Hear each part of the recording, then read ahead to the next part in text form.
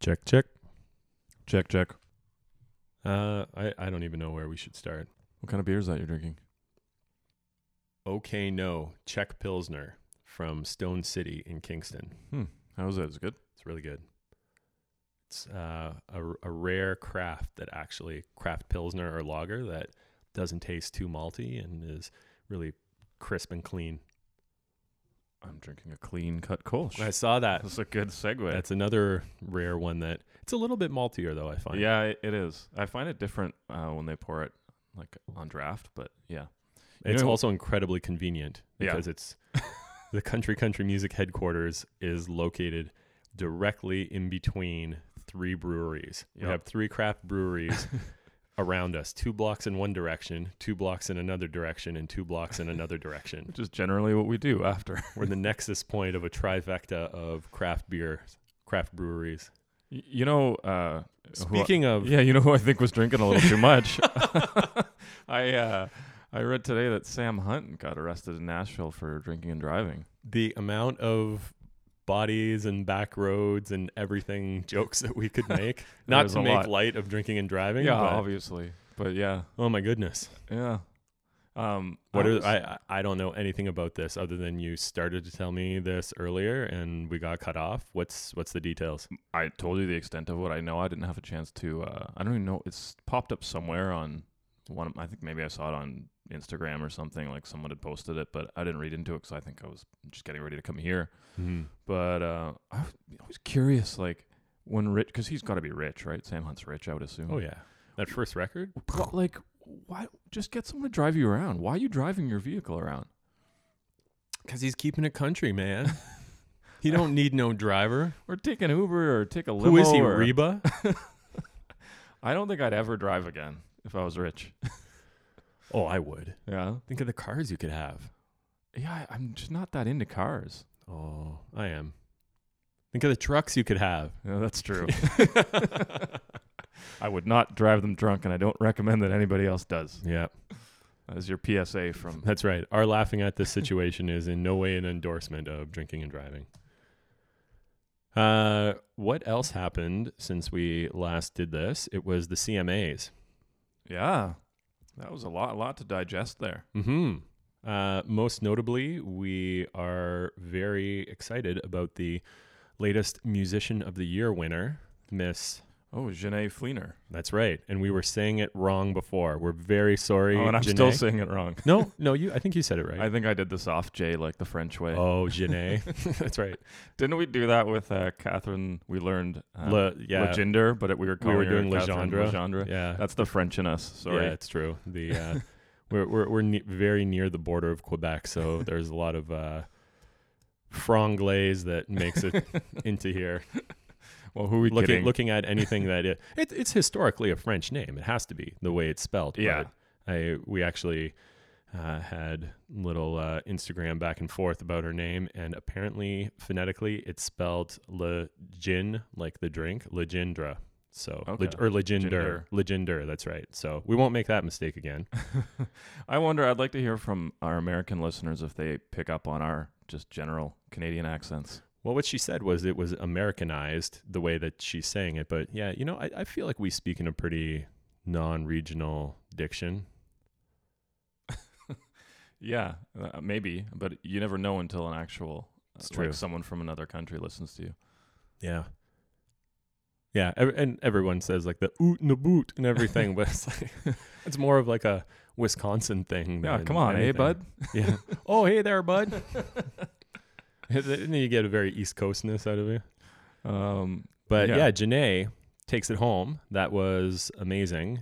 We were rooting for her equally, if not slightly more than, well, I can't speak for Sean, but my pedal steel god, who we are going to talk a lot about today on today's episode. Yeah, nice segue. Yeah, look at that. Paul Franklin was also up for Musician of the Year, which apparently, and I read this in Rolling Stone, so I feel like they fact check their shit, but they said in the same article where they mentioned Janae Fleener was up for the first time, a dual distinction, first time being nominated and also the first woman ever nominated. So they mentioned that Paul Franklin was also first time nominated. And I don't know. I can't believe that. Like, he's been around so long and on so many records. No, that's incorrect. First time nominated musician of the year? Yeah. No, he's won it like a ton of I times. thought so. Yeah. And Rolling Stone said he was also first time nominated. Like Brent Mason, who we're also going to talk about, he has it like 12 times or more. And so Paul Franklin is like the Brent Mason of steel guitar. Did you fact check that? I think I Googled it quickly, but couldn't find anything and just was like, wow, that's interesting if Rolling Stone's saying that. Yeah, so maybe it was what I read was nominations? Because it's like... Well, that's what it said, was he was first time nominated. Oh, no. Also. So I'm looking at his nominations here, and it's like CMA 2019, 2018, 17, 16, 15, 14, for 13. Musician of the Year? Yeah. I don't think there's 1 year in the last... I don't know what the hell he was doing in 2007. I mean, he must have really been slacking. He was on vacation that year. Nobody put out a country record in 2007. That was the year Bro Country took over. A sad, sad year for country music. Yeah. 2007. It was the dark ages. Yeah, it looks like he's been nominated since 1989, almost every year. Yeah, so we are not at all sad that he didn't get it and Janae deserved it, because really that fiddle line, the opening fiddle line of Heartache Medication, like, shit, we've talked about this too much, but like that is country music. Like, listen, that's a definition. Let me put it this way. If that was the only track she played on all year, she still would have deserved this award. I agree, 100%. Yeah. Cheers to that. Cheers. I do not care about Blake Shelton and Cody Johnson and everything else. Well, I do, because that's awesome. But like that one song alone could have won this. Anyways, Janae, sorry for pronouncing it Jenny last time. We won't make that mistake again either. But some interesting, potentially BS, depending on how you choose to look at it. Garth Brooks winning Entertainer of the Year again for 7-8 times. Yeah, he didn't entertain me once in the last, I don't know how many years. Yeah, I don't get it. Like, I specifically get it don't get sense. it for the last year, because I looked at some of the stats of what he did, and I meant to dig into this too, because I saw another news article that maybe we'll do it in a country catch-up. It was Bobby Bones defending why Garth Brooks won it, but I didn't have a chance to dig into it, but we'll circle back to that. Oh, yeah. But yeah, the stats, I just feel like he didn't do enough to win that award. Well, you might not know the stats. That might be what's in the Bobby Bones thing you're referencing. Because he put on some like major like stadium concerts. But only a handful. I don't know. I feel like I heard about a whole bunch happening. What's a whole bunch? I don't know. I guess, okay, let me put it this way. And he's also doing that Dive Bars tour with who? It's not Blake Shelton. Is it Blake Shelton? I don't know. He's doing like stadiums and they did dive a song bars together too, right? Yes, that's right. It is the two of them, because they do that song and that's a song that like had on paper, I feel like it's awesome and is destined to be a hit. And I don't know. I don't feel like they really pulled it off. Like, it could have been a way better song. I guess stat-wise, I mean more if you compare his stats with stats of the other artists in the category of Entertainer of the Year. That's when it starts to be like he's got like such a small amount in comparison to the other artists that were nominated. Right. And it's something that, like, trying to look at it more objectively, like, I do not like Carrie Underwood whatsoever as music. Like, she's great and like a great ambassador for music and seems lovely, but I don't play any of her music. It's like too mainstream pop for me. But considering she is a major player in the arena and the kind of shows she's been putting on and what she's been doing in the last year, the Cry Pretty tour and everything, like, I was pretty sure it was going to be her. I was hoping for Eric Church, because he's been doing some crazy good, like, 3-hour shows. Yeah, I would have been good with either of them. Yeah. And it's because it's Entertainer of the Year, right? It's yeah. Neither of us actually expected Garth to get it. You were expecting Carrie. I was expecting Eric. Yeah, that's on Twitter. Yeah. You posted that? Yeah. Yeah. That's kind of crazy. I just sounded like I was also 72 years old. It was all on the Twitter. All on the Twitter machine. Well, should we dive into it? Yeah, I think this is going to be we've been talking about this episode about the players for a long time. I'm excited to do it. It was a fun one to research, that's for sure. Okay, so as Sean briefly mentioned earlier, today we are going to be talking about the Players, this group of Nashville session musicians who were recently inducted into the Musicians Hall of Fame. So we're going to have a little rundown on that. Then we're going to talk about each of them individually. And then at the end, we're going to do something we haven't done before. We're going to play some of their tracks, and we're going to point out, because I don't know if everybody is as geeky as we are or as interested in all of these things, but from some of the feedback we've been getting on the podcast is that geeky is good. So we're going to dissect these things a little bit, and I don't know if everybody knows who these players are, what their parts sound like. You've heard these before. I know you have on the radio, and you'll be like, oh, that's all Brent Mason. I now understand his style. I can pick out like what those 90s songs are, because he very much, and Paul Franklin as well, all these guys like created a genre essentially, or musically a component of the genre. And so we're going to play some of these tracks and point out what's going on, who's playing where, and so we can kind of bring context to like the massive importance these people brought to country music. And so we just ask that hopefully the record companies and whoever aren't too upset about this. We're using it for educational, conversational, critical purposes. So that's why we're going to do it at the end, that in case we get any kind of cease and desist or take that down letters, that we can just crop off the end of the show and we'll just essentially talk all the way through it. So if you're listening to this down the road and there is no music at the end, that's what's happened. But for now, we hope that we'll be able to use this and everybody can understand really what, at least at a very basic level, or a basic level of understanding from major radio hits, what the Players brought to country music. That's a sweet legal disclaimer. On that note, you want to get into it? Yeah, let's do it.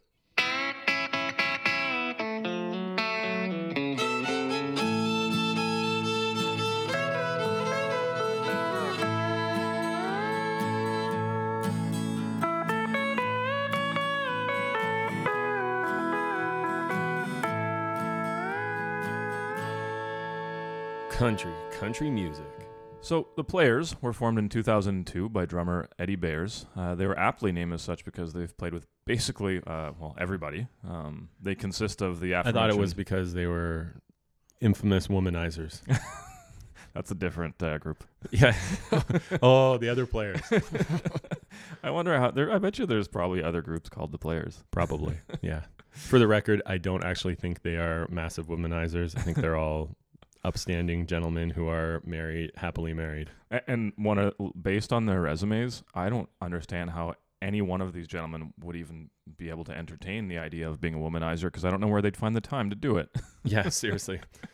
So the Players consisted of the aforementioned drummer, Eddie Bayers, who's played from everybody from the Beach Boys to Garth Brooks to Peter Frampton. Paul Franklin, who is a multi-instrumentalist that is best known for playing steel guitar.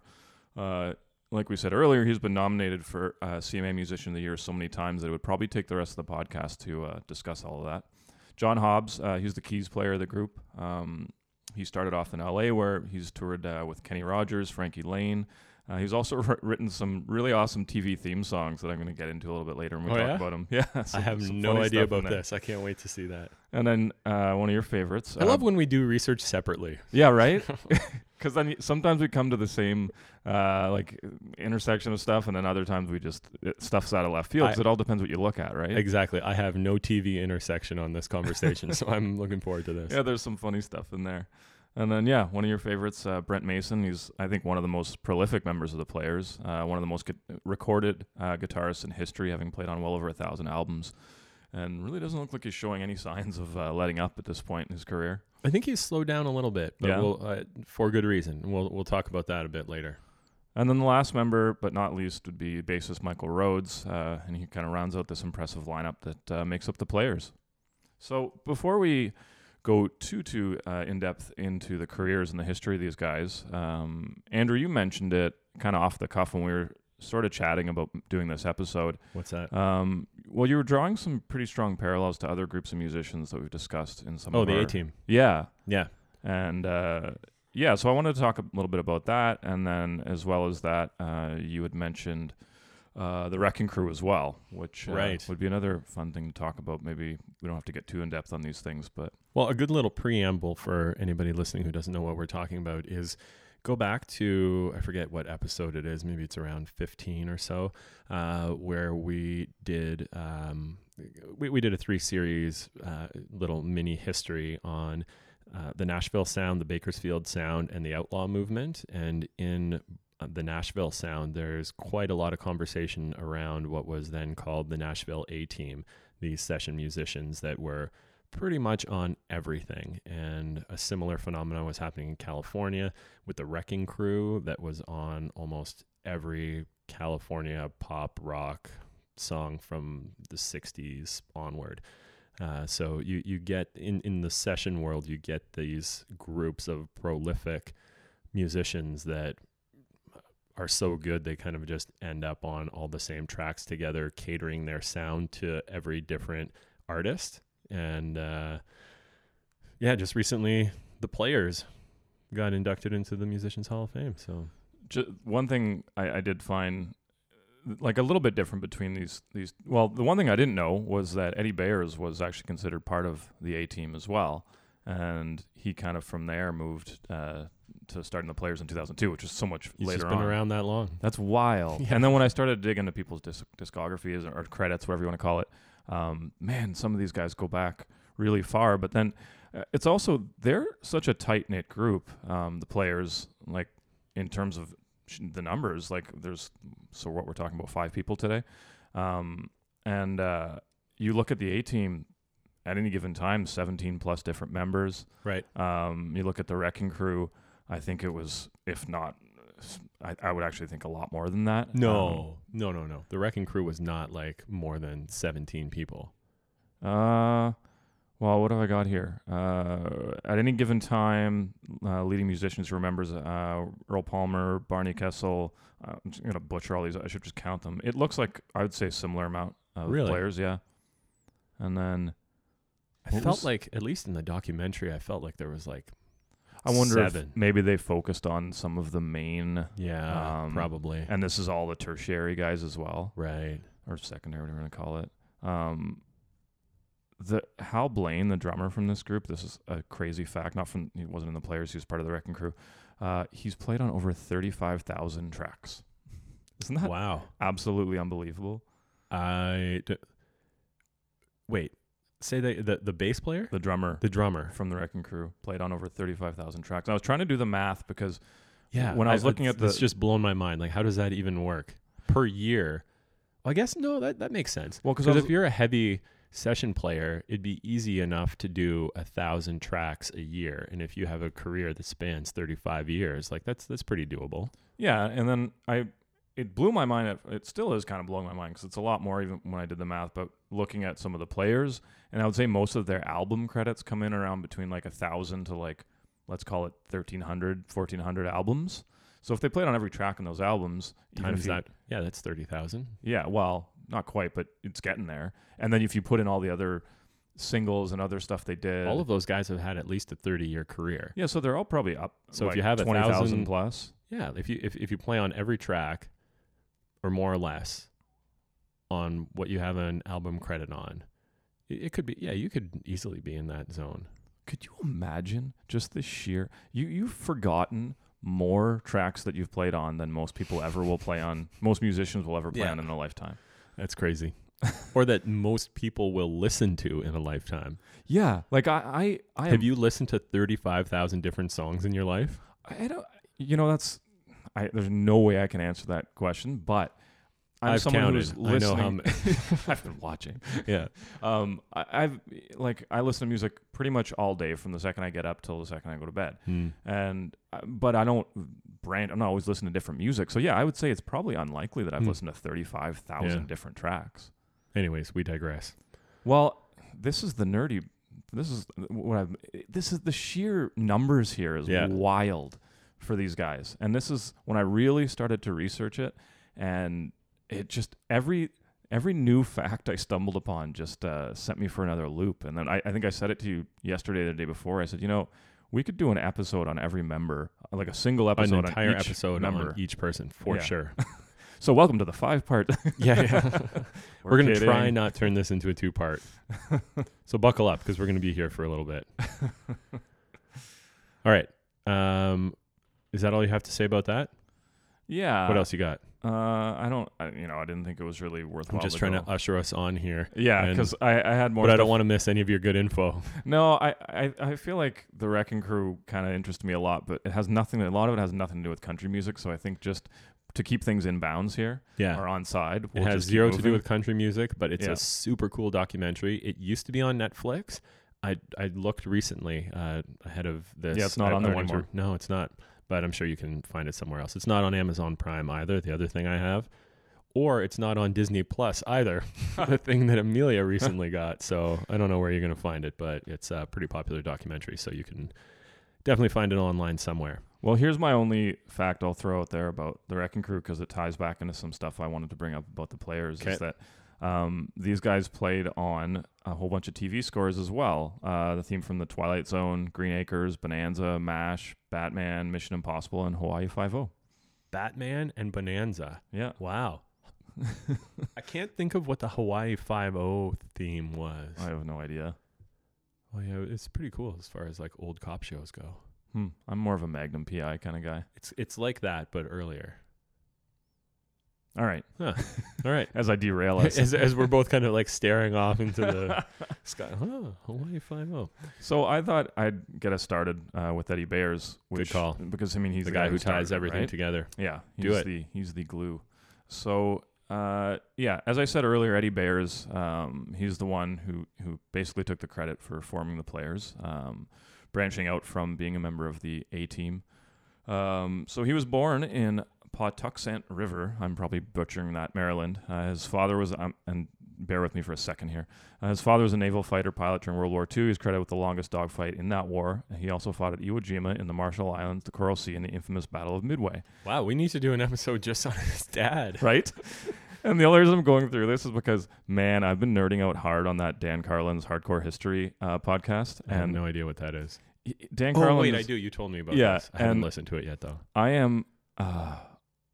I think I'm 18 hours into a 5-part series on World War I. It's like I'm such a nerd at this point in my life. Yeah.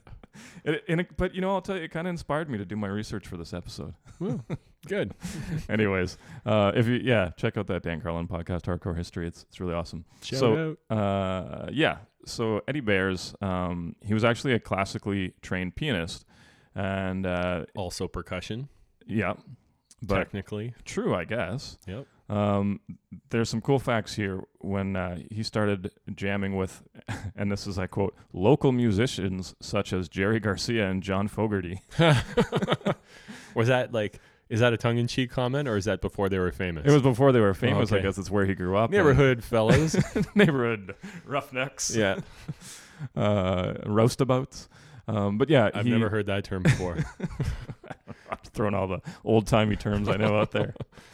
He was jamming with Jerry Garcia, John Fogerty, and then this is kind of a common theme with some of these guys, is that the session work on the West Coast was really starting to dry up, and because I think that has to do with where that music scene was going. It was more band-driven, which we also talked about in the Bakersfield episode, where it was becoming less session, more actual bands, right? So that kind of work was drying up. And this is where sort of the soundtrack thing came in, because obviously California, all movies and TV shows and all that stuff. So there's lots of work for session players and stuff like that. But he was way more interested in the creative side of things, which is what led him to start traveling to Nashville and sort of getting his feet wet there. And eventually he moved there. And he was auditioning to be a piano player at this club with a quartet.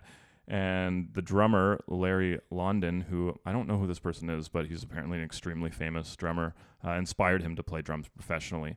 So from there, he established himself as one of the top studio drummers in Nashville. The list of artists he worked with is out of this world, like Vince Gill, George Strait, Alan Jackson, Steve Winwood, Peter Frampton, Bob Seger, Trisha Yearwood, Garth Brooks, Kenny Chesney, Willie Nelson. It goes on and on and on forever. Like, What's some of the early stuff? You said he was from the 1960s. Like, what? 68. His recordings span from, or his credits span from 68 to 2019. 68. Okay, not 60. 68. Okay. Yeah. But yeah, I mean, it's wild, the scope of some of these guys. Like, he's played on over 1,100 albums. Hundreds of them went gold and platinum.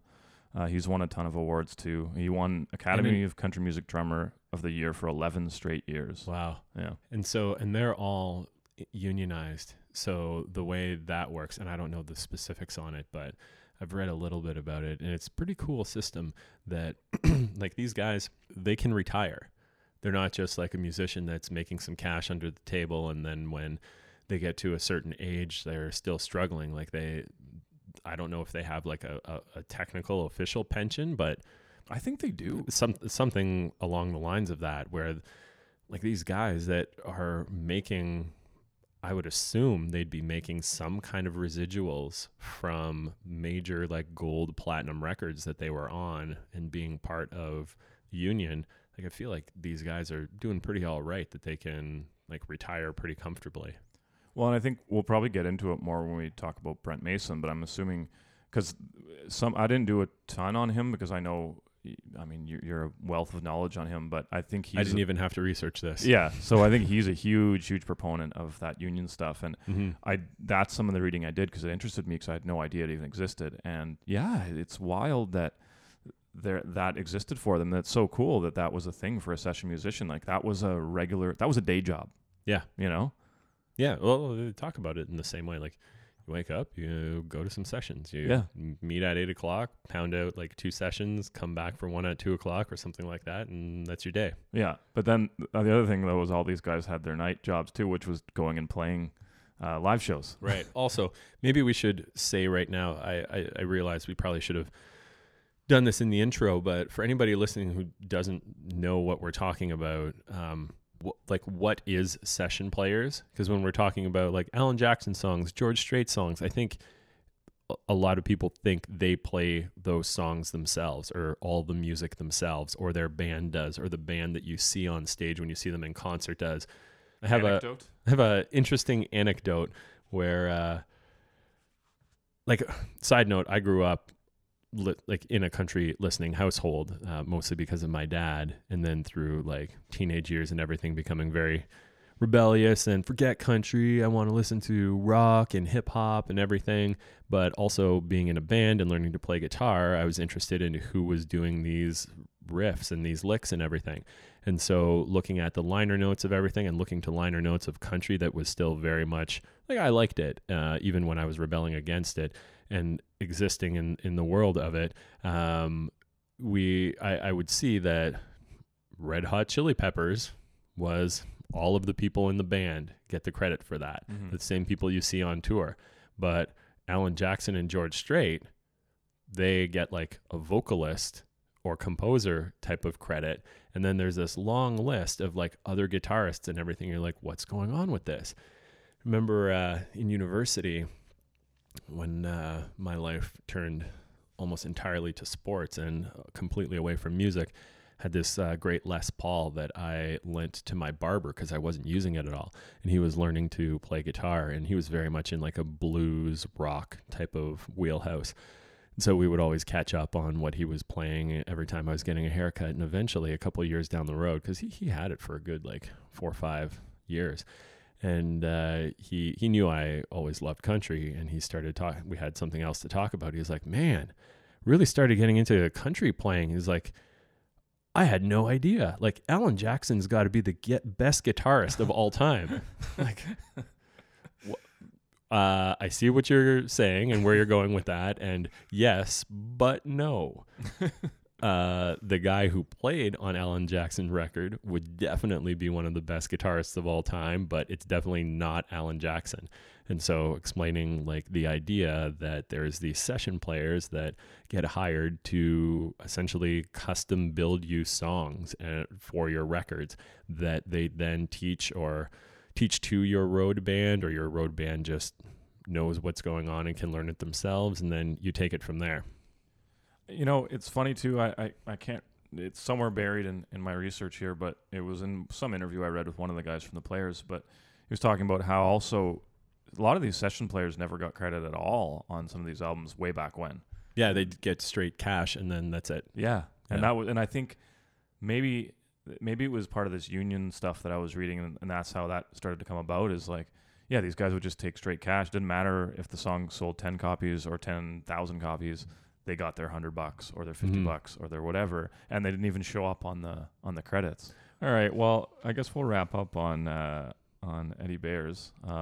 The only thing I wanted to say is, like, I thought there were some cool notable albums that he's played on here, and I touched on a few from the very beginning, a few from the middle, and a few towards his more recent career. So, I mean, he was on Does Fort Worth Ever Cross Your Mind, George Strait, Love Me Like You Used To, Tanya Tucker, A Man Called Hoss, Waylon Jennings, which is a really cool Waylon Jennings record if you ever want to check one out. Stardust by Willie Nelson, which is, I wouldn't say it's my favorite Willie Nelson record, but it's my favorite Willie Nelson album cover. Man, I was about to say, Does Fort Worth Ever Cross Your Mind? That might be, it's really hard to pick, but it might be my all-time favorite George Strait record, like album. Not necessarily a favorite song, but if I had to have one like LP for like only one more of George Strait forever, and that's a hard choice, but it might be that one. It's a hot take. That's a hot straight talk take. Say that 5 times fast. That album's going to come up a bit more because as I talk about these notable albums, I think most of these guys were on that album. A good chunk of them anyways. Paul Franklin was not. No. And neither was Brent Mason, but 2 to 3 out of yeah. Was Eddie Bayers on that? Yeah. And so was, because that's what we're talking about right now. And and so was John Hobbs. John Hobbs, yeah. Michael Rhodes, I don't think so. Okay. But I don't think he was on much Strait. Michael Rhodes. That's the tricky thing about these guys and the songs we're trying to collect to point them out is I'm sure there is a whole bunch of songs where they're all on it together, but of the music we listened to and dove into and tried to cross-reference all music credits and everything, we couldn't find a ton where they're all together. Rather, pick out songs that really showcase each or 2 at a time individually. Well, in the nature of how we kind of split up the research too, and we would have had one of those big boards going where we were like taking it back and forth. But yeah, another Charlie, Charlie from Always Sunny, 9 to 5, Dolly Parton, Don't Rock the Jukebox, Alan Jackson, and then some of the more recent stuff, just that Willie and Merle album, Django and Jimmy, he was on as well. Yeah? So yeah, cool. Pretty varied career there. And so yeah, who do you want to talk about? Who are you thinking? Well, I'm going to talk about Paul Franklin and Brent Mason, but feel like Paul Franklin would be best to do first. I agree. Because it kind of sets up Brent Mason coming into the scene as well, too.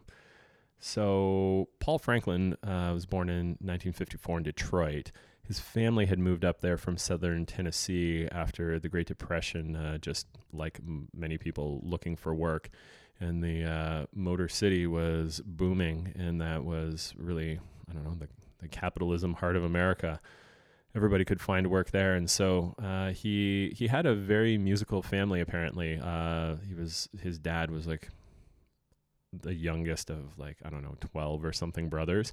So there was a lot of uncles and cousins who were older than him and played instruments. And he ended up starting to play steel guitar because his parents essentially pushed it on him.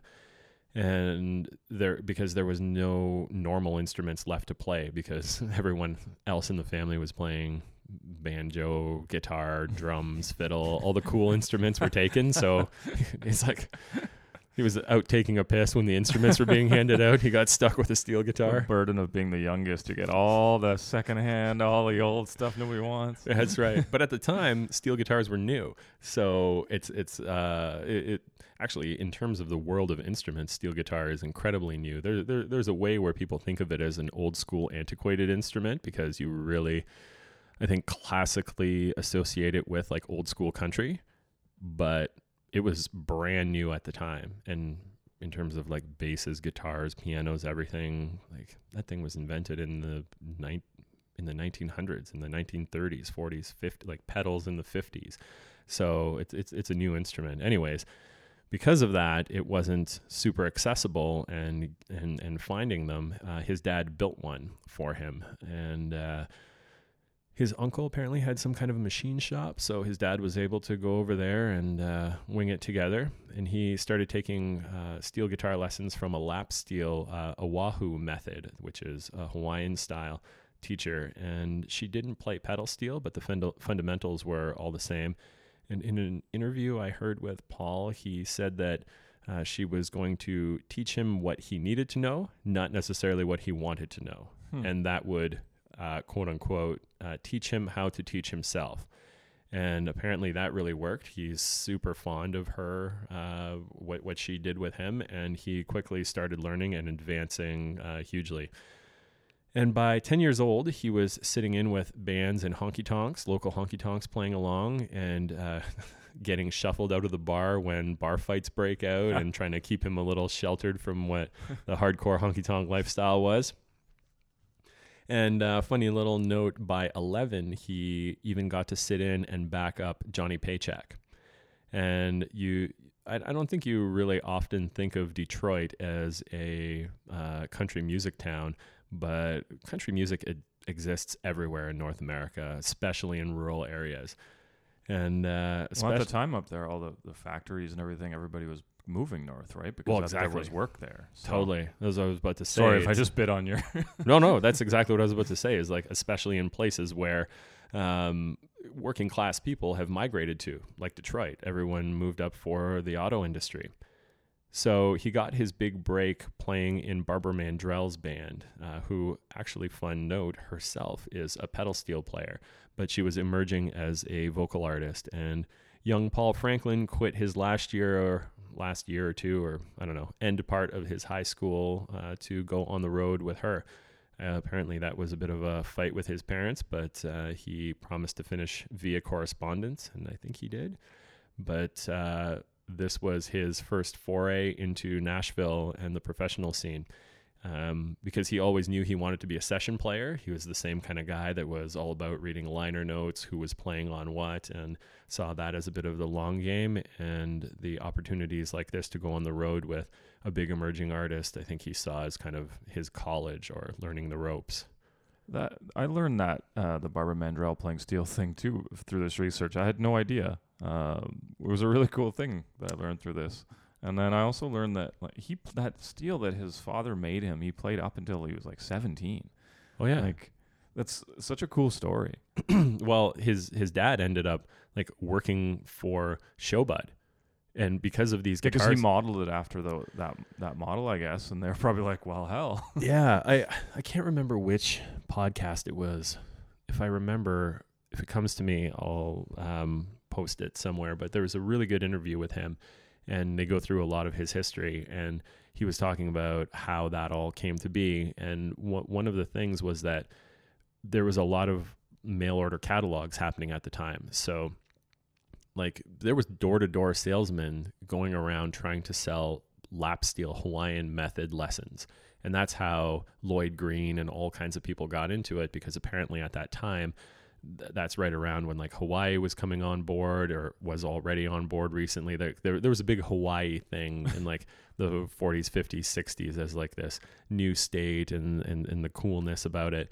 And so there was a real panache to like slidey, twangy Hawaiian style lap steel without pedals. And when he started into that, and then pedals started to come around, his dad built him a pedal steel and had all this experience, essentially like home craft making pedal steels. He started to work for Showbud, and I don't know how long he worked there, but it was a while. And after that, he branched off to start their own brand, Franklin. Like Franklin makes it's a brand of pedal steel guitars. They're one of the most expensive there is now, because they stopped production. I think he died, or if he hasn't died, I don't want to have said he's died if he hasn't yet. But if not, he is old and retired, and they do not make pedal steels anymore. But Yeah, you can find them online for like excessive amounts of excessive money. amounts. Yeah, like double, triple other like good pedal steels. And I'm not sure. I've never played one. I don't know if it's actually that good or if it's just more of a nostalgia kind of nostalgic and prestige. Rare and connected with his name as one of the best ever. That I don't know. But so Paul plays some old show buds. He also plays Franklin's most of the time. I think you can see him on a Franklin when he's doing something live. But yeah, so he got his big break with Barbara Mandrell. And then when he got to Nashville, he already had a bunch of contacts there. People like Pete Drake that he had met through being on the road or people coming through Detroit. And he's just seems like such a humble, like do it yourself, like don't ask for any favors, pull yourself up by your bootstraps kind of guy. He didn't even reach out to them. And apparently Pete Drake found out like 2 years into his time at Nashville, like, what the hell? You didn't call me kind of thing? What have you been doing here? And I think he was having like a young family. His wife was there and they were like struggling to get by. And so his wife took a job with Pete Drake as, I don't know, essentially his administrative assistant, like booking sessions and things like that. And they didn't try to take advantage of that and pull more sessions towards Paul, as like I think many people would try to opportunistically do. But instead, Pete was throwing more sessions towards him, things that he was already very established at the time and like didn't need, and thought Paul was a great player and started apparently like handing off sessions to him to do instead. But some of it, what I read, some of it was like he was giving him some advertising jingles and things like that. So I don't think it was like, I think it was a bit rough at first. Yeah, a story that I heard was he was in a session at a studio. Pete was in a session at a studio and said, "Hey, I think there's something wrong with my steel. Can you come down here and check it out?" And I think that's because his dad was building them or something. Yeah. So he had a technical knowledge of these. And he was like, "Here, just get on there and play with it. Do that thing you were doing the other day kind of thing. Like, just see if it's working." And he was oblivious and was like actually trying to work this out and see. And so he kind of backs out of the studio room, and those listening in the control room are seeing what's going on. And he's playing like some great, I don't know, licks, some stuff. I don't know what was going on, but he was playing. And then I guess he presses back on the talk back and was like, "Yeah, yeah, the steel's fine. I don't know what you're talking about." And they're like, "Okay, then are you ready to go?"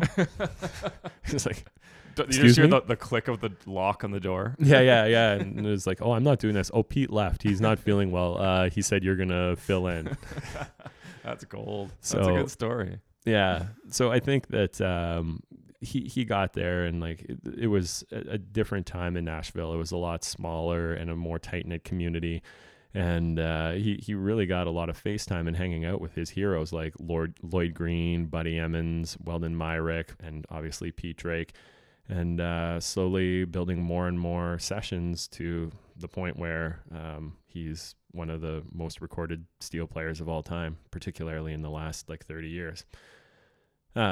Interestingly, in another interview I heard, when he was asked to name some of the acts he's recorded for, he jokingly replied that, well, it's probably easier to name the acts that he hasn't recorded with.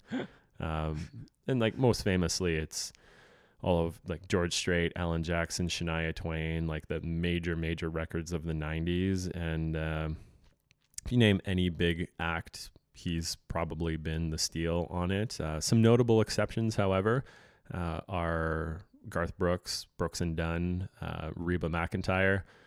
And I know this because I love that steel player as well, who played with all of those guys, a fella named Bruce Boughton, who is amazing as well.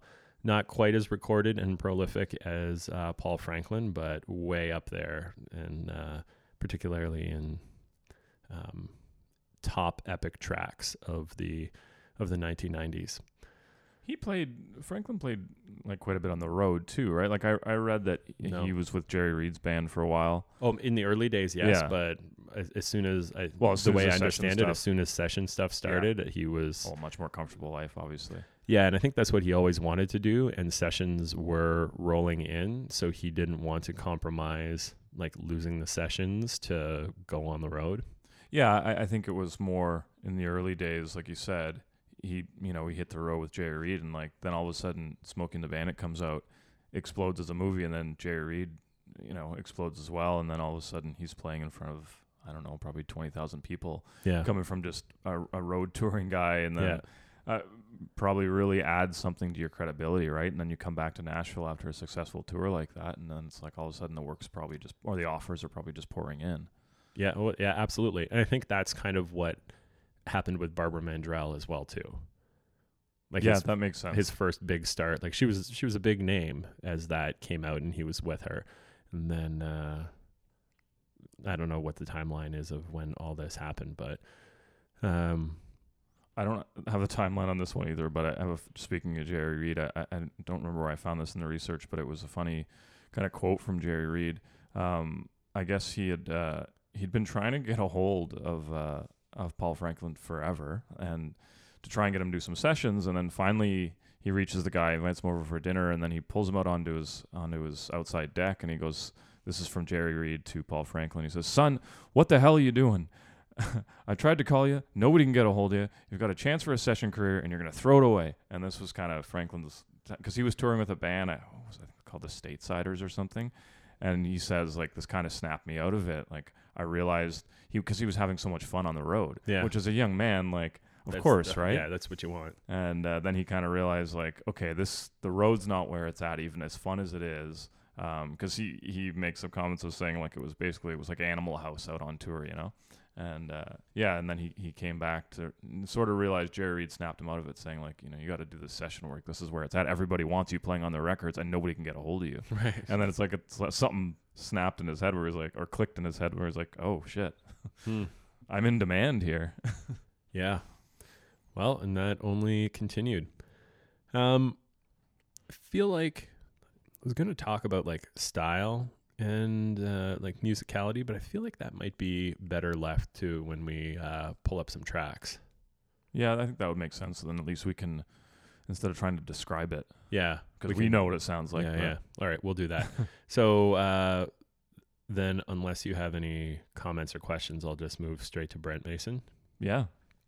Well, Brent hails from Ohio, somewhere, I'm not sure exactly where, but he talks about Fort Wayne, Indiana a lot in interviews, which is near the border. So I guess he's Western Ohio, Northwestern Ohio. His parents were weekend warrior musicians. They had some kind of full-time jobs outside the music industry, but were always playing in bands, gigging on weekends. There was instruments and recording gear in the basement. So Paul had been around guitars and strumming them since, like, playing with them, touching them since he was like 5. But I think he said that it was around 8 years old that he really got started to try to learn how to play, and more or less taught himself. Sounds like his high school was a little like mine, just a lot of partying and guitar playing and having fun being in a band, except being way, way, way better than I was. But when he graduated, he didn't have much of anything to do. He wasn't going to college, and he got married early and maybe had a baby as well, or maybe that was slightly later than this. But either way, he needed to support a family. And I think it was a GM factory I was reading or something that didn't work out that was in their town or nearby. So he ended up at a toolbox factory, a job that he didn't much like and was still very much dreaming of Nashville, but needing the money. And I guess he had an accident where he riveted his hand. Right through his thumb. Yeah, and got scared that a worse injury could happen and end any kind of guitar dreams he still has. So he then decided to pack it up and head to Nashville. In one interview I read, it said that his mom somehow reached out and connected with Paul Franklin after hearing some of his recordings. After hearing some of his recordings, he offered to introduce Brent to some of the Nashville community, who knew that they'd become like musical twins on so much of the same 90s records. It's like Franklin on steel and Mason on telly over and over and over. Well, and I think this is sort of where some of that union stuff comes in, because at the time, Paul Franklin was part of the local, I guess it's the local 257 union. So, I mean, I guess that's I wonder if maybe that's what made him a bit accessible to Brent's mother, or maybe that they had a connection or something. But you often talk about musicians. Oh yeah, maybe they were part of the same union from like their jobs. It could be, right? Like a lot of unions cross different. Whatever. Maybe we're onto something here. But it's also funny. Like we talk about only in country music, because most other musical genres where you hear like musicians talking about their parents, it's like always horrible stories. Yeah, we got Paul Franklin's dad building him steel guitars. Brent Mason's mom reaching out to Paul Franklin. There's a lot of let's break out that board again and get the web going. Yeah, it's like the best country music parents are the best parents. Yeah, it's true. So I think that's where it starts to get really cool for him, because obviously he was very talented, but like as a young man, really just riffing off of the riffs that he's learned from like all his heroes, and kind of playing along that way, not really having developed his own style yet. And it was apparently a place called the Stagecoach in a sketchier part of Nashville on Murfreesboro Road. We've heard about this place a number of times. It seems like it was, I don't know if it still exists, but like through the 80s and maybe into the 90s, stories I hear about this is a little bit like what the Blackboard would have been like in Bakersfield. Like I don't think there was chicken wire, but a pretty hardcore, rough honky tonk, but with lots of great music all the time. And so apparently his main gig before he was really getting sessions, Brent was playing at the Stagecoach all the time and really trying to hone his sound there. And that's actually where I think they might have met somewhere briefly before, but Chet Atkins, quote unquote, discovered him there. He had started bringing other top guitar players also to check him out, guys like George Benson or Mark Knopfler, and maybe it was like Albert Lee or Reggie Young, I don't know, but some heavy hitters. And that's when he started to get in with Chet Atkins and sessions through that avenue, which is one of the best people to like what you're doing, particularly if you're a guitar player. I have a good quote from that, where Chet Atkins was coming down. He said, I don't need to read the whole thing, but he just said, what he heard is from Chet Atkins, called him up saying, I'm going to come down tomorrow night to hear you play, and I'm bringing George Benson. And then he goes on to say, I was nervous not only because they were going to show up, but also because it was a pretty dangerous redneck bar. So it's like he was worried about Chet Atkins coming down there. I tried to just Google Stagecoach. I just got a bunch of Stagecoach festival references, but I tried to search the bar. I don't think it does anymore, but it's pretty cool. And then again, it was his brother-in-law of the local Union 257 that got him the gig there too. So it's like that connection just keeps coming up. Yeah, it's a theme that runs deep in the session community. Imagine if just regular musicians had a union, like not session musicians. Yeah, I guess you'd have to have a structure. Yeah. Anyways, a cool thing that I really like about Brent Mason is that he does pretty much all his solos off the cuff. In so many interviews I've read or listened to and asked about how he does it, he tries not to think about it too much beforehand or orchestrate or write it out. Really wants to go by the feel. And there was an interesting way he was describing something I was listening to where it's like the solos where you're like almost about to fall down like that. Like I forget the way he phrased it, but like, you know, when you're like stumbling, like if you run too fast down a hill or something, you think you're gonna fall. You're still on your feet. You think you're gonna fall, but then like you land and like you're good. That tension, like if you're powering through this crazy solo and like you're staying on key, like but just barely, like just barely, and keeping it together, and then you find a way to like come out of it at the end and like resolve perfectly, and then it's like yes, and like that tension.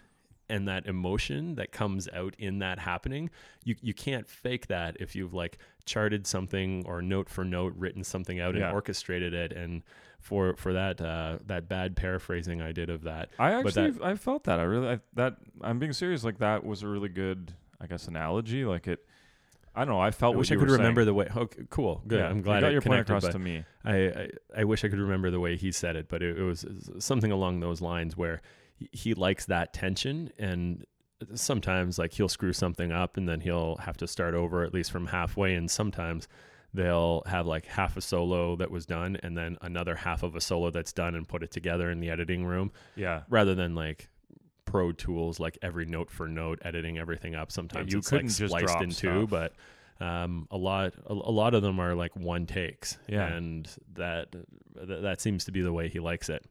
Something that I also really like about his style, and really what he was one of the pioneers of, is what he refers to as like a roadhouse type of honky tonk, which I like. If you think about what the 90s brought to country music, at the time the criticism would have been that it's sold out and it's going too rock, which maybe we could talk about in the same way as like, and we're not going to today, but in another avenue, could talk about almost how today it's too hip hop or something. But at the time it would have been too rock. And what guys like Brent were bringing to the table was this like edgy Telecaster, like country guitar, but with this like badass spank. Like pulling some edge. of that West Coast vibe. Yeah, like it's almost like, and well, that's exactly it. It's that the only person previously doing it was Dwight Yoakam, who's hugely inspired by Bakersfield, almost like a Bakersfield 2.0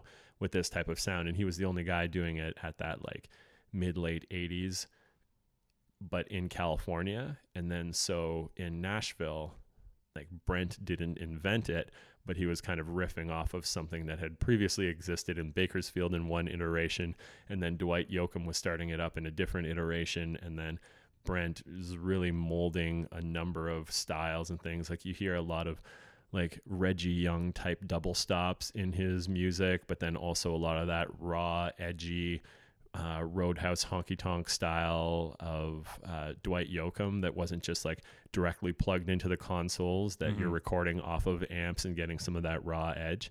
So I think through what he was, sounds like what he was doing at the Stagecoach and the time and place, to sound extra nerdy, but the zeitgeist of the time, he built this new... You just hit a nerd alert.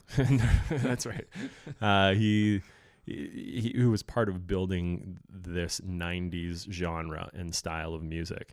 And Before, I want to say, because I just remembered the story, before we moved too far away from the Chet Atkins thing showing up at the bar, shortly after that, and this is the story I wanted to tell, Chet Atkins phoned him up and asked him to be on one of his albums and to record a song with Mark Knopfler on that album, who you mentioned. Yep. And so the album was called Stay Tuned, and it was a compilation featuring a bunch of different guitar players. And the quote from Brent was, I remember going into the record store when it came out to see if my name was on it. I thought I would sneak out and open the wrapper. Just shows how broke he probably was back then. Yeah, he couldn't buy it. He had to sneak in and open it. And then immediately he got busted, and they kicked him out, doubting that he was actually playing on the record. Yeah. It's okay. I'm on this record. I just got to see. Bullshit. Get out of here, kid. And then another thing I was reading, I thought this was kind of genius, that you don't hear about too many session players doing, is that he was doing the songwriter stuff a lot, not necessarily because like he was in a position where his songs could get pitched to an artist, and they wouldn't necessarily go after the song, but they would wonder. They'd say, who's playing guitar on this? We need him to play on. Yeah, because he was on a lot of demos. Yeah. And songs that he wrote as well. Yeah. But then because he did, he was signed to a publishing deal. And so he was writing songs and playing on his own demos and then pitching those songs. And like, yeah, the song's all right, but who's that guitar player? Yeah, it's genius, right? Because it's a double whammy. Like you're putting your music out there in two different ways. Like your word of mouth as a session player, but then you're constantly just with your connections firing these demos at people. And if you're good in both directions, then it's like 6 to 1, half dozen to the other. Well, you want to record my song? Oh, wait, you want me? Yeah. You want to record my song with me? Well, I just happen to be here with my guitar. So what, this whole thing? Yeah, that's great. He seems like a genuinely smart. Yeah, and earlier you were mentioning about it doesn't seem like he's slowing down with sessions, etc. I think he is slowing down with sessions, but not because he's done with music. He has a whole lot of things, it sounds like, on his plate. He has like I don't know whether you call them partnerships or collaborations with various gear manufacturers like Warbler pedals and like various stomp boxes and things like that. And he's also doing Skype guitar lessons online now. I read that. That's wild. So our lead singer, and who also is a lead guitar player, my buddy Ben, he has done a lesson with Paul Franklin. Come on. Not Paul Franklin, Brent Mason a couple of years ago. What does that cost you? I can't remember, but I think it was in and around like $100 or $150 for like an hour. I thought it actually might be more, but yeah, it sounds like it's pretty reasonable price, and I feel like he probably has a lot of people like, could you teach me how to play Chattahoochee, Mr. Mason? Well, what I was reading is that he doesn't, like, he won't work with beginners. Like it has to be someone who's got, and not even just like someone who's decent, like a good guitar player. Right. He will work with. So I think he probably is doing it for a bit of the love of the game too. Yeah. Oh, 100%. Like I don't think he needs that. No. $50 an hour or whatever it is. He's got like probably the most gold records on the wall of any session musician. Yeah. It sounds like he's having fun with it. Yeah. Cool. Let's get to the other two, which you have done the research for. The other two. Yeah. Let's get to the other two. So I don't need to go through my list. John Hobbs and Michael Rhodes. I don't need to go through my list of Brent Mason's like movie soundtracks and commercial jingles. No. We don't have time for that. Okay. That'll push us into two-parter if you do that. So yeah, we'll do John Hobbs. Before we get too much into his history, I just wanted to set the tone a little bit on a quote I found from John Hobbs, which immediately made me really love this guy, because it's something that I feel like I've kind of said numerous times when people ask me about how I like such a wide variety of like genres of music. And his quote was, "I like all kinds of music. I don't really make a big distinction. It's always hard for me to understand why somebody goes, I hate all country music or I hate all heavy metal. You can find examples in any genre of great musicianship and writing and communication," which I thought was really cool. Yeah. So yeah, as I'm reading this also, I realized that I've got kind of the West Coast guys and you've got kind of, I don't know, called the Midwest. I guess. But yeah, so similar to Eddie Bayers, Hobbs was a native of California, Long Beach specifically, and he began his career there as a session piano player. However, starting in the 80s, he was flying to Nashville regularly to play sessions there. He did this for almost a decade, the flying back and forth, before making his final move to Nashville. His take on Nashville and reasons for moving out there are very similar to Bayers as well.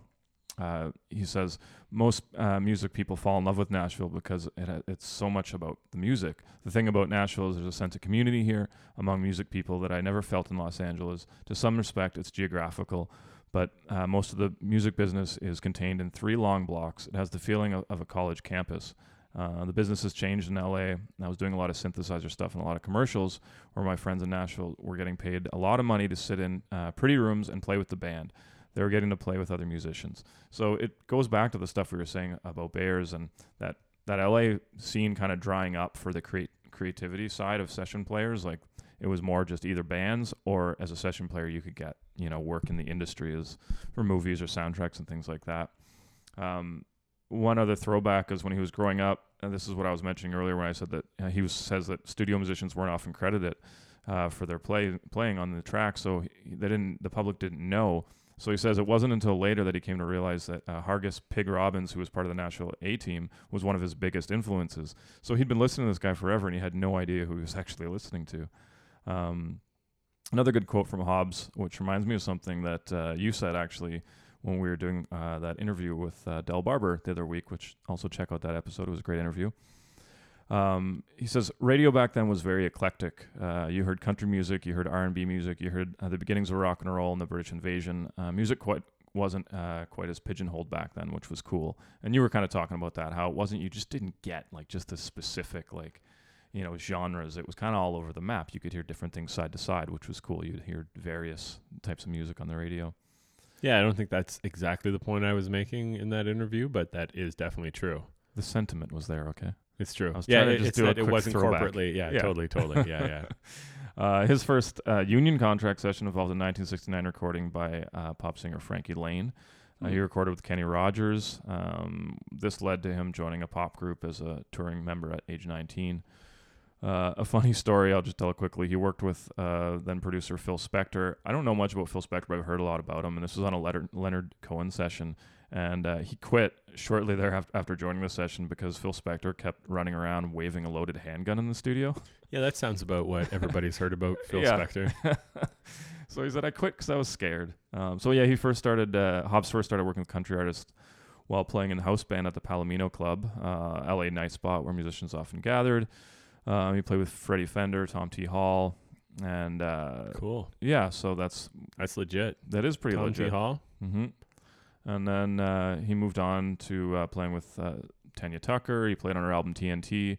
In the early 80s, he recorded with Merle Haggard for a movie soundtrack called Bronco Billy, which was starring Clint Eastwood. But he also played on Haggard's hit Misery and Gin, which I think is, that piano intro is pretty iconic. So I think we're going to hear that later. Yeah, we definitely should put that on. And then, he began recording heavily in Nashville by the mid-'80s, being invited there by Jimmy Bowen, who, again, we've talked about before. He was one of the top execs at MCA. He was hired to play on an album by Reba McEntire, George Strait, Hank Williams Jr. I noticed a lot of these guys played with Hank Jr. on a lot of different Hank Jr. albums. Yeah, he was pretty prolific for through mid-'70s through mid-'80s. Yep. And in the 90s, Hobbs went on to play with Brooks and Dunn. I meant Hank Jr., but yes. Yeah, I understand what you mean. Yeah, sorry, carry on. He was quite prolific. I don't think either of us are big fans of Hank Jr., which is why I kind of just rolled past it. Yeah, I like a handful of his songs, and I don't think I realize how big of a career he had and how big of a stadium. He was like one of the first stadium acts. Yeah. Like maybe not stadium, arena acts. And he was big time, and I can't get much before like Country Boy Will Survive and like Family Tradition, and like I can't think of that many more tunes by him. Well, and I think correct me, but I think he's one of the ones that started bringing that that rock edge to 100% to it. And yep. Yeah. Anyways, we don't need to go too far into that, but we digress again. Yeah. So in the 90s, he was playing with Brooks and Dunn, Deana Carter, Kenny Chesney, Patty Loveless, Martina McBride. Oh, he played on Brooks and Dunn. Yeah. Oh, cool. And then he also was a producer. He co-produced Vince Gill's last 2 albums, including that last 4-disc set, These Days, Leanne Rimes' 2011 release. But yeah, I didn't realize at that point that he was also producing as well. So yeah, he's been on over almost 1,200 albums, spanning from the 60s to up until 2019. Yeah. He was on Shania Twain's Come On Over. He was on a B.B. King album. Again, Does Fort Worth Ever Cross Your Mind? On an Olivia Newton-John album. Oh boy. And then, I don't know, do you remember that song from the 60s, Surfing Around the World? No. Okay. Well, if you hear it, you'll know it. I remember Surfing USA. Yeah, it's not that, but if I play it for you, you'll remember sequel? it. No, it was released in the 60s. We're going to see your Surfing USA. We're going to raise you one surfing around the world. Anyways, he played on that song. Who sang it? That was Bruce Johnston. I also don't know who that is. No, I recognize the name of the song, but I didn't the artist. So anyways, I guess that brings us to Michael Rhodes, who is the bass player. Michael Rhodes, I would say, was the most difficult person I researched on this episode because there's not a lot out there. There's a ton of very modern like bass player magazine interviews with him because he's very, he plays in a lot of bands around Nashville and he's very current. I think back then it was more just he was just playing bass. Like there wasn't. And that's the interesting thing about bass as opposed to like lead guitar or pedal steel or even drums is you rarely, particularly in country music, it's never up front or it's rarely up front. It's mixed into the mix. Yeah. And like a sign of a good bass player is someone with good rhythm, good intonation, and good feel, but it's not necessarily super flashy. So like I don't think you're gonna find like tons of I think like when Michael Rhodes fanatics well maybe in the bass world, but I think like thinking of it from a guitar perspective, a guitar world perspective, you think of like in the rock world people like Flea from Red Hot Chili Peppers or something that are like famous bassists or Sting, like well I guess maybe he's only famous because he sang and played bass, but these people who do like very crazy funk things or like elaborate like bass solos, and that's great, that's cool, but that's not really a thing in country music so much. Like maybe for a turnaround or like a little outro or something, or underneath a solo, but it's really more about keeping it steady and just being, I don't know, consistent. Yeah, you're holding it down, but you're always in the background kind of thing. Exactly. Yeah. Like you're a little lost in the mix. Yeah. But if you weren't you can there, feel you. Yeah, exactly. yeah. If you weren't there, you'd know it. Yeah. Yeah. So Rhodes was born in 1953. He was born in Monroe, Louisiana. So obviously, you know, Cajun country, blues was all part of his upbringing. He eventually, after he started landing his first kind of gigs, he eventually moved to Austin, Texas. He played with a bunch of different bands, you know, gaining experience, all that kind of stuff. He eventually, after that, about 4 years later, moved to Memphis, Tennessee, and that's at that point he started working with Charlie Rich's son, Alan Rich. Who 1 second, when he was in Austin, what era was that? Would that have been like Waylon Willie, Armadillo? Early 70s. Okay, yeah. So he might, yeah. So I think we'll see that on some of Armadillo World Headquarters. Yeah. So yeah, after he connected up with Charlie Rich's son, he eventually moved to Nashville, spent some time there as a demo musician and then as a session player. He lent his bass talents to a lot of different artists, and I think the list I have here, I'm just going to rhyme off a few, but I feel like he had kind of the widest variety of stylings of music, genres of music. He jumped all over the map. Mm-hmm. And but yeah, tons of country artists, Tanya Tucker, Reba McEntire, Randy Travis, Faith Hill, Dolly Parton. But then you get into, you know, he's been on some very recent stuff too. Like I was telling you, he was on a Granger Smith album. Right. He played a recent Granger Smith or an early Granger Smith? I don't know. I think it was like 2011 or something. It was called 4x4. Oh yeah, that's not a good one. He played on, again, with Alan Jackson, Don't Rock the Jukebox, Keith Whiteley. Sorry, I don't mean to say that that's not a good one in a knock to Michael Rhodes whatsoever. No, we just went through an evolution of like having a small online fight with Granger Smith and his music now that is not at all country, but very surprisingly, he started in the late 90s and early 2000, and he has a couple like country records out there, but when you see the evolution, or maybe rather devolution of his music, it's like, I don't know. Yeah, I don't think we need to get back into that one. We're not gonna. Yeah, let's still a hot button issue. Let's keep it rolling. Sorry, I digress. What I read mostly though about Michael Rhodes was just a lot of very recent stuff where it's like he's a super active member of the Nashville music community. Like, I'd be surprised honestly if between the two of us, one of us hasn't seen him on a stage somewhere in Nashville. It's not more in the honky tonks, like, but he's playing with, you know, a lot of different, probably on the Opry and. Yeah, not so much that. I think he's playing just with a lot of kind of local bands. Is he part of the Time Jumpers? No. Okay. His main gig right now is he's playing with Joe Bonamassa. No idea who that is. He's a pretty big bluesy kind of figure. Like he tours quite a bit. I think he's played here at Blues Fest a bunch. He plays big festivals and pretty big shows. Cool. Joe Bonamassa, and then he's got, I guess in his downtime, Michael Rhodes just does a lot of stuff with like local bands that they're his bands kind of thing, like bands that he regularly plays with, not so much just sitting in or that kind of thing. Right. So I think he's more just, you know, probably living off all of his residuals and doing what he wants to do musically. Yeah. But apparently he's just a real cool guy, very accessible. Making millions on residuals and then like chugging beers with high school kids in like the back alley, jamming out in a garage band. Right? Isn't that the life? That is the life. A good quote I had from him was, and it was, I just pulled this out of like, I got into a bit of reading an interview about him or with him from a Bass Player magazine. And it was just said, my advice for up and coming players is to shut up and listen. Music is like having a conversation. You have to listen for the most part. The best session players are the ones who are good listeners and can take suggestions. You have to leave your ego out of it, do what is asked of you, and don't slow the process down. So I thought that was pretty cool that, you know, it's a really good way of putting it, right? That it's, what was the Bass magazine called? I don't remember. Bass Life. Yeah, Bass Player Daily. There are a dime a dozen, all those, like the drummer, the bass, the guitar player. There's like 100 different iterations of the titles. Yeah. Guitar World, Bass Life.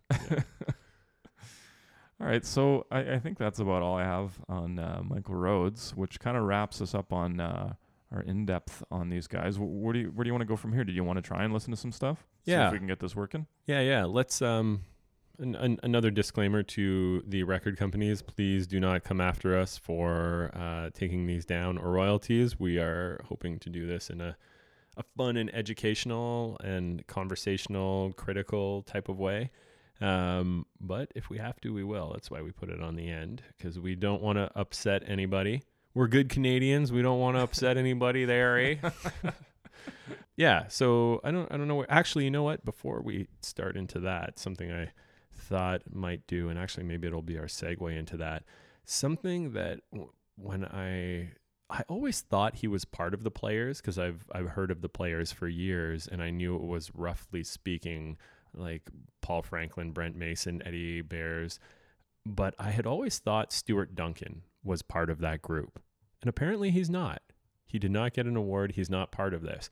But in terms of all of these songs, like, there was other great fiddle players for sure through the 90s and the 2000s. But I feel like the proportion of which Paul Franklin plays steel through that era and Brent Mason plays guitar through that era, I feel like Stuart Duncan is the fiddle player of that era. And I don't know, he wasn't part of it. And I don't want to imply that he should be part of it, but I feel like a country group, or like the Players, like a session group of country players, should include a fiddle player. I'm not sure why they don't. Maybe there's a good reason for this. Maybe he didn't want to be. I don't know. But you look like you're about to say something.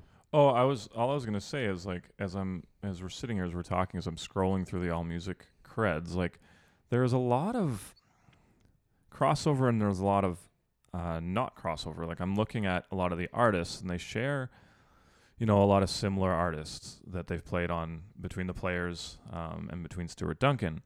But I'm also seeing that, having scrolled through these All Music credits for pretty much every one of these artists consistently over the last week, I feel like I'm starting to recognize the albums that they all played on. And it doesn't seem like there's much crossover album-wise, like they were ever in the same place at the same time. I'm 100% positive it happened, but I don't know that it happened that much. Not for all of them. Yeah. But, like, particularly now that I'm also mentioning Stuart Duncan, there is a shit ton, like a metric shit ton of albums that Stuart Duncan, Paul Franklin, and Brent Mason are all on. Yeah, like the Alan Jackson stuff, the George Strait stuff. Yeah, absolutely. For sure. And so much more. Like, I don't know who, I'm not looking at the credits, but like Tim McGraw's, Joe D. Messina's, like Leanne Womack's, all kinds of stuff. Like they're all over all the top.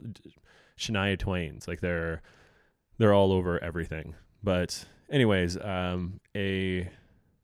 think a nice little nod to him to Stuart Duncan might be a nice way to start this out, only because he's also going to pop up in a number of the other songs that we are going to reference as fiddle comes up.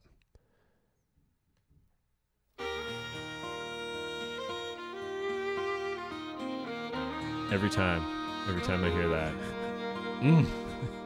Her telephone rang about 9:15. She heard his voice on the other end of the line. She wondered what was wrong this time. She never knew what his calls might bring. With a cowboy like him, it could be anything. She always expected the worst. One of my favorite fiddle lines of all time. I feel like we're committing country music sacrilege by even talking over this track. He said it's cold out here and I'm all alone. Anyways, we're not going to listen to all of it. But that's, I think, a really great example of Stuart Duncan at what I think is his finest.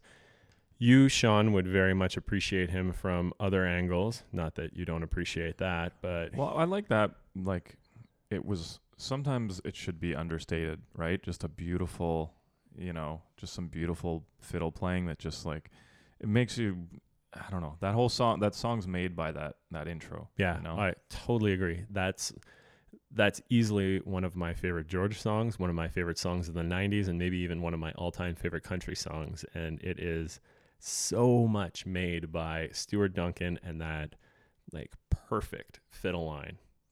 You know what else he's on? Well, I think I know where you're gonna jump to. Where am I gonna go? Are you gonna go to that Tyler Childers song? I am. Yeah, and now we're getting into like that hot shit fiddle, you know, like Yeah, exactly. Because that was his beginning, was bluegrass. yeah. So like the Country Squire album has Stuart Duncan all over it. So how much time are we jumping here in years from when he recorded? 1996 to 2019. Okay. And 96 wasn't the beginning. I think Well, like yeah. late 80s, early 90s was his beginning, but he kind of the same era as like Brent Mason, Paul Franklin, maybe a little bit younger. What do you want to do next? Well, let's listen to that Childers song. I don't have that queued up. Oh, I thought that's what you were gonna put on. No, I was just telling you that to tease you. / we don't want to spend too much time on him because he's not actually one of the players, quote unquote. Stuart Duncan, yeah, he started. Looks like his first credits start to pop up in the 70s. Oh wow, okay. So he's been Not a definitely ton through like late 70s and then quite a bit late 80s. Yeah. So when we're talking about session players and how they work, I found this really cool clip that I want to play. It's a little bit grainy volume because this is coming in a feed off YouTube, but just give this a little listen. Now, That's possible. hit us one of your most famous licks that you really, really like to play. This is a TV interview from, it looks very 90s, early 90s, judging by the aspect ratio of the screen and the size of the hair and the shoulder pads on the suits. It sounds like a Home Shopping Network. It does Now sound you're like telling me I'm going to get 3 of these for the price of 1? It's a little bit like that. It definitely looks like it on the set, but it's an interview with Brent Mason. Really like to play. That Okay. people would easily recognize. All right. Well, here's one. Here's All right, one. got it. See if you can recognize this. Alan It Jackson. was you on Chattahoochee. Yes, something like that. You're brought in and you put this down on the track for like Alan Jackson, and then his band, they learn the song Yeah, they that you learn- basically helped create in the studio. Is that Right. it? Yeah. Yeah. We're in the studio and we're just basically we come up with some licks. You know, he said, "Give me some kind of a Cajun-y lick." So I'll play a little bit of this, and Alan and I sat down together and we come up with that. You know, I had a lot of extra notes in it that Alan made me take out. But he said, "No, I think that's too many notes." You're showing off a little bit too much. Well, tell Yeah. So I simplified it a little bit, and it came out like that. that's amazing. That is simplified. Well, I know there are a lot of people out there, including me, who are just trying to learn how to play the guitar. Is that like Good Morning Nashville or something? Actually, it looks like it. I don't know what it is. It says TNN, so it's like the Nashville network, Yeah. but it definitely looks like a morning show type of set. They've got their clipboards and like, oh, tell me, Brent. Yeah. So what's a One of those session shows where you have to musician? show up at 4:30 in the morning for. Yeah, pretty much. Sitting there with a Stratocaster on his lap on Yeah. a stool. Act like you're awake. Yeah, exactly. Act like you weren't out till 3 in the morning playing at some bar. So if you don't know what that was, you shouldn't be listening to this podcast. You're on the wrong podcast. This is what he was getting at. One of the most famous songs of the 90s, and he came up with this riff. This is what we're talking about earlier when I mentioned My Barber and thinking that Alan Jackson is playing these riffs, and you just heard it from the man himself of how he does it, and this is what it came out with.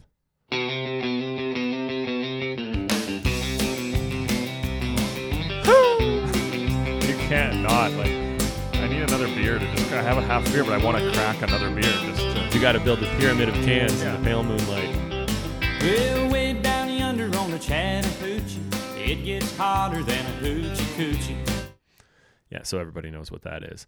And that's how those type of licks get created. You can't just shut off Chattahoochee, man. I've got to. We're gonna get so many complaints over that. I know. It's better than the legal complaints if we keep playing the entirety of the song. That's fair. That's fair.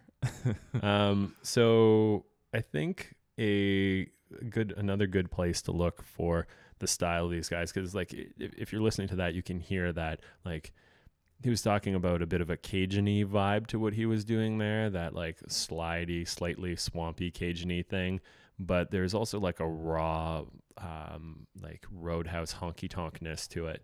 And I don't think there's a better song in all of 90s country to accentuate what Roadhouse honky-tonk sounds like, what 90s country came to be, and also probably the very best song to understand Brent Mason's playing style on it. And also Paul Franklin is on this.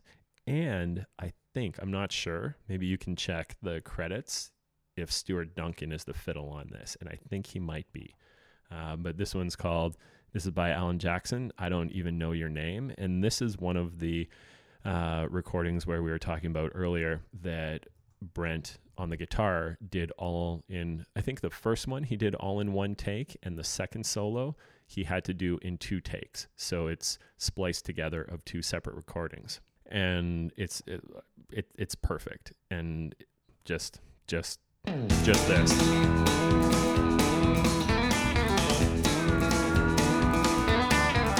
Well, I was sitting in a roadhouse down on Highway 41. You were wiping off some ketchup on a table that was done. He's going there, and you just hear that, like, spanking telly. Of course you weren't my waitress, mine was missing her front tooth.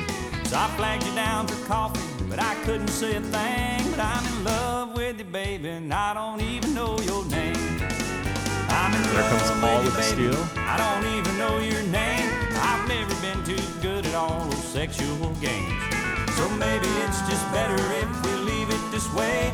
I'm in love with you, baby, and I don't even know your name. Brent Mason's first solo.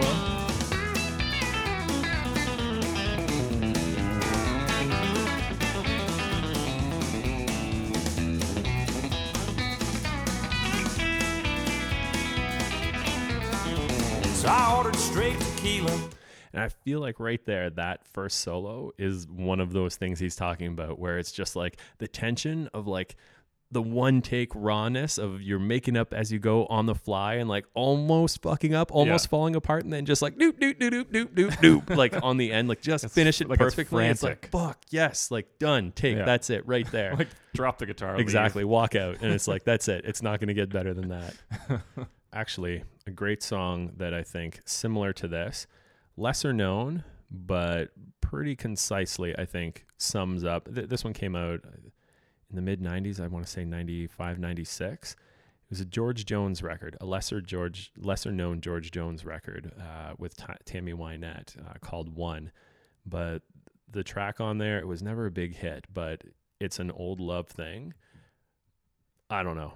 For my money, is one of the best 90s country songs there is, and it's so interesting because it is like 60s and 70s artists like Tammy Wynette and George Jones, but they're doing 90s country sound. It's also produced by Tony Brown, George Strait's producer, so it's got this modern 90s honky-tonk roadhouse country sound, but they're also bringing in like the choir backgrounds that are very much a nod to Tammy Wynette and George Jones, like 1970s careers, Nashville Sounds careers.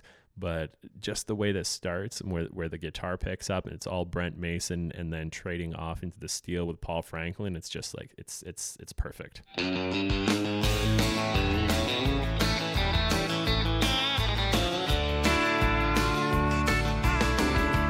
years ago we couldn't wait. Got married on our 3rd date. Grandchildren now number 8. It's an old love thing. Holding hands down at the mall, still dancing down at the hall, still hugging, cause after all, it's an old love thing. Young hearts. Stereotypical, perfect 90s. What are you thinking? I don't know. I don't have the list. You're the one man in the list, so I mean, you're steering this shit, man. Maybe just to maybe finish up on the 90s. We do have to listen to Misery and Gin, though. We will. I'm thinking about jumping back to the 80s, but just a last little bit of so many of these iconic things that they were both on. Everybody knows this little riff. Oh, yeah. So that's both pedal steel and Telecaster going at the same time. Then they switch it up and trade it up. sight. Fools are kind of blind. Thought everything was going all right, but I was running out of time. 'Cause you had one foot out the door. I think we fast forward a bit here. Write this down. And My words right, and like the everything. mixing, the back and forth, just like Totally. And something that I've been thinking about this a lot more in preparation for this episode is that, oh yeah, there's a guitar again. With some steel. Something I've been thinking about a lot more, especially in preparation for this episode, is when listening to George Strait versus Alan Jackson, which the two of them were on so many of these records.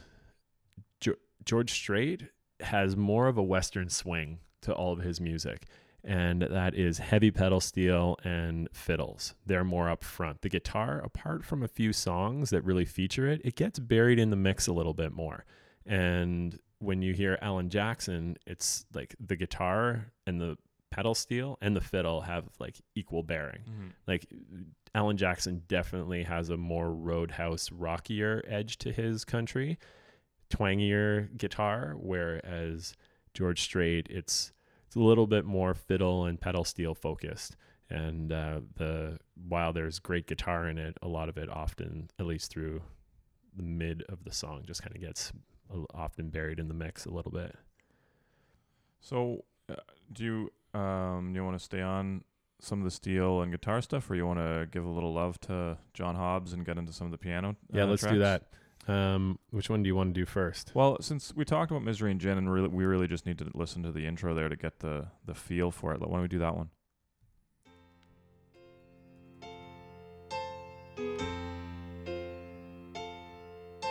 Memories and drinks don't mix too well.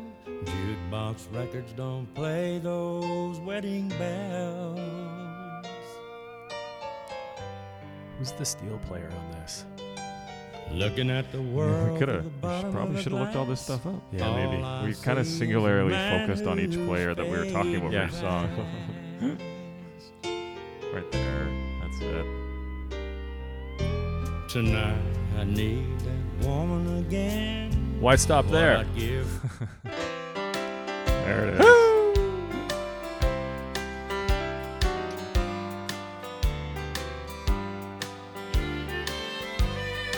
Love that fill too. Oh, Now we're supposed to be focusing on the piano right now, but that I know, but that fiddle.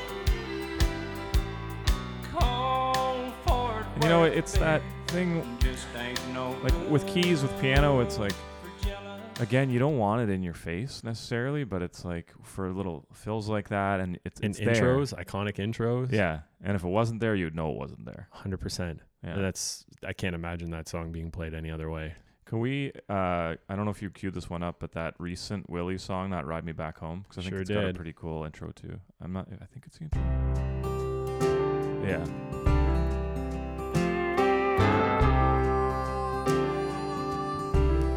It's not entirely the intro. He rode into battle, Let me see where we're at. barebacked and sound.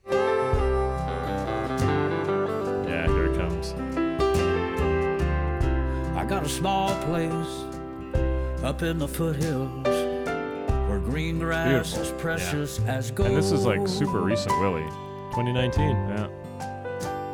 And I'm I glad paid a fortune we're for spanning, all I got. because it really shows longevity of these guys, right? And relevancy. Like, The last song, Fort Worth, Ever Cross Your Mind, was 1984.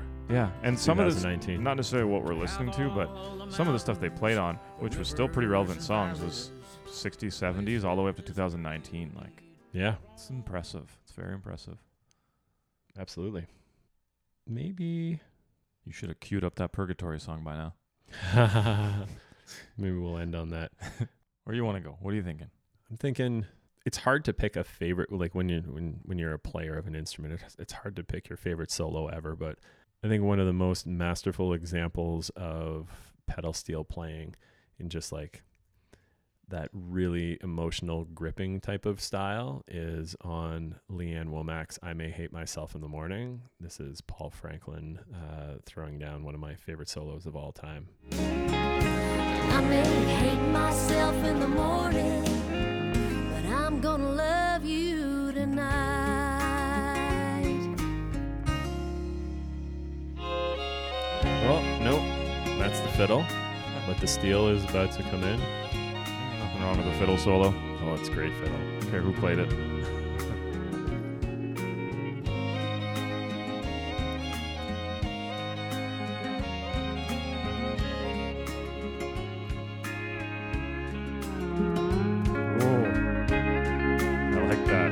Dip as it came in.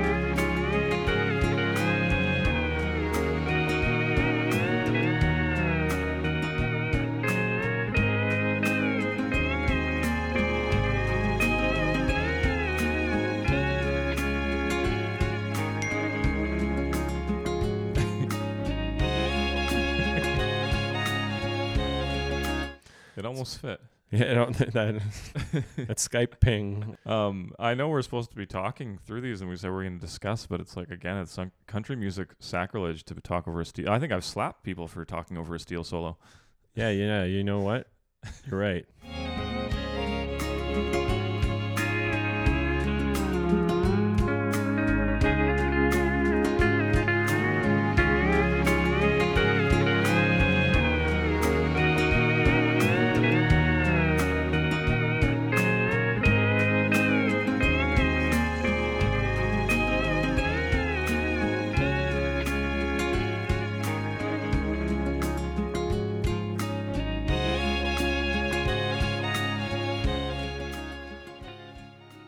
Another fun example might be something else that's brand new. Both Paul Franklin and Brent Mason are on this record, so I only assume they're both on this song because it sounds stylistically for them. The new Justin Moore record is so good. I really like that guy. And Why We Drink, definitely.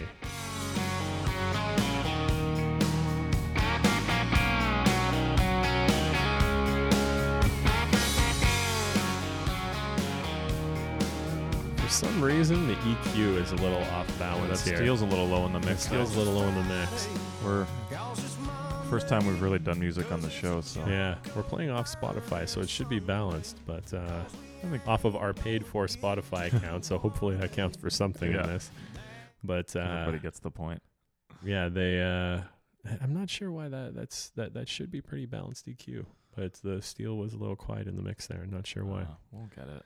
Well, I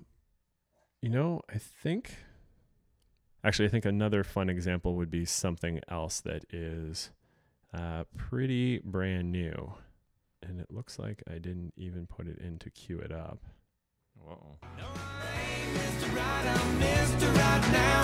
The one all the girls are talking about. The one only, Mr. Lonely. I'll play that steel ball.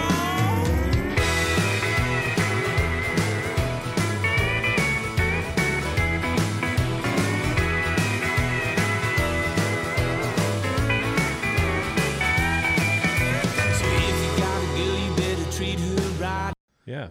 Well, what do you say? I mean, I gotta be on a plane in about 6 hours. So how about we listen to that fiddle song I wanted to hear, and then we maybe wrap it up for the night.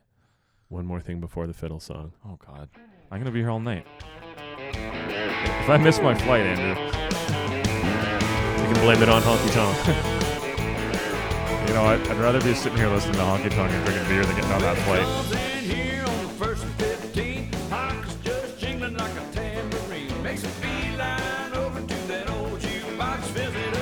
Top and the needle drops and it's off like a rocket in a neon haze, spinning them back to the yeah, it's got, and this is one of the rarer examples of George Strait where it's more of a guitar-driven song. The steel's a little more buried in the mix there, but like with this type of intro, like that's Brent Mason. Yeah. Like when you compare that back to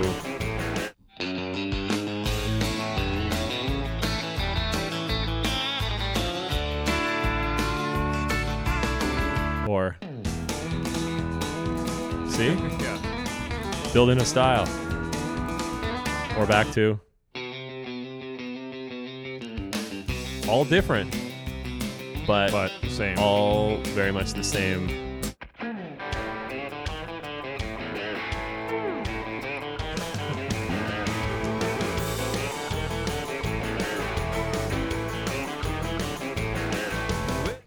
I think one more thing might be fun to go out on. This is Easton Corbin from, what year was this record? Late 2000s? No, this would have been All Over the Road. What was that, like 2012, 2013? So this is both Paul Franklin and Brent Mason. And I love the way they're just trading off. And you very much hear their styles, like very much Brent Mason and Paul Franklin's signature sounds in this outro of Tulsa, Texas, from Easton Corbin. If you want to find me, you can find me in Tulsa, Texas.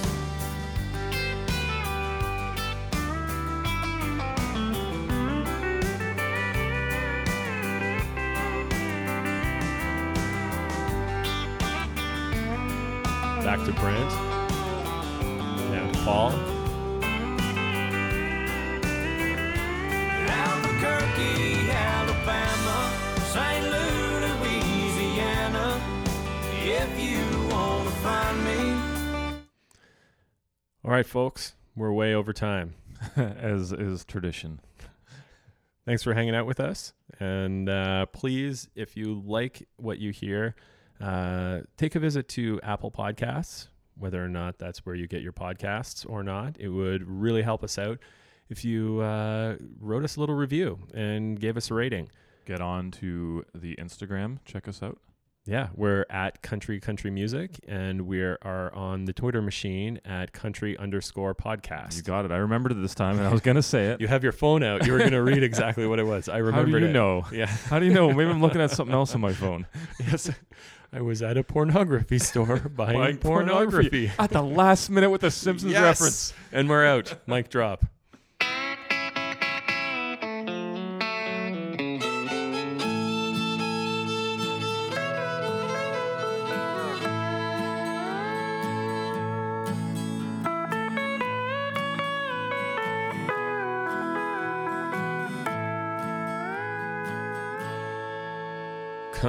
Country music.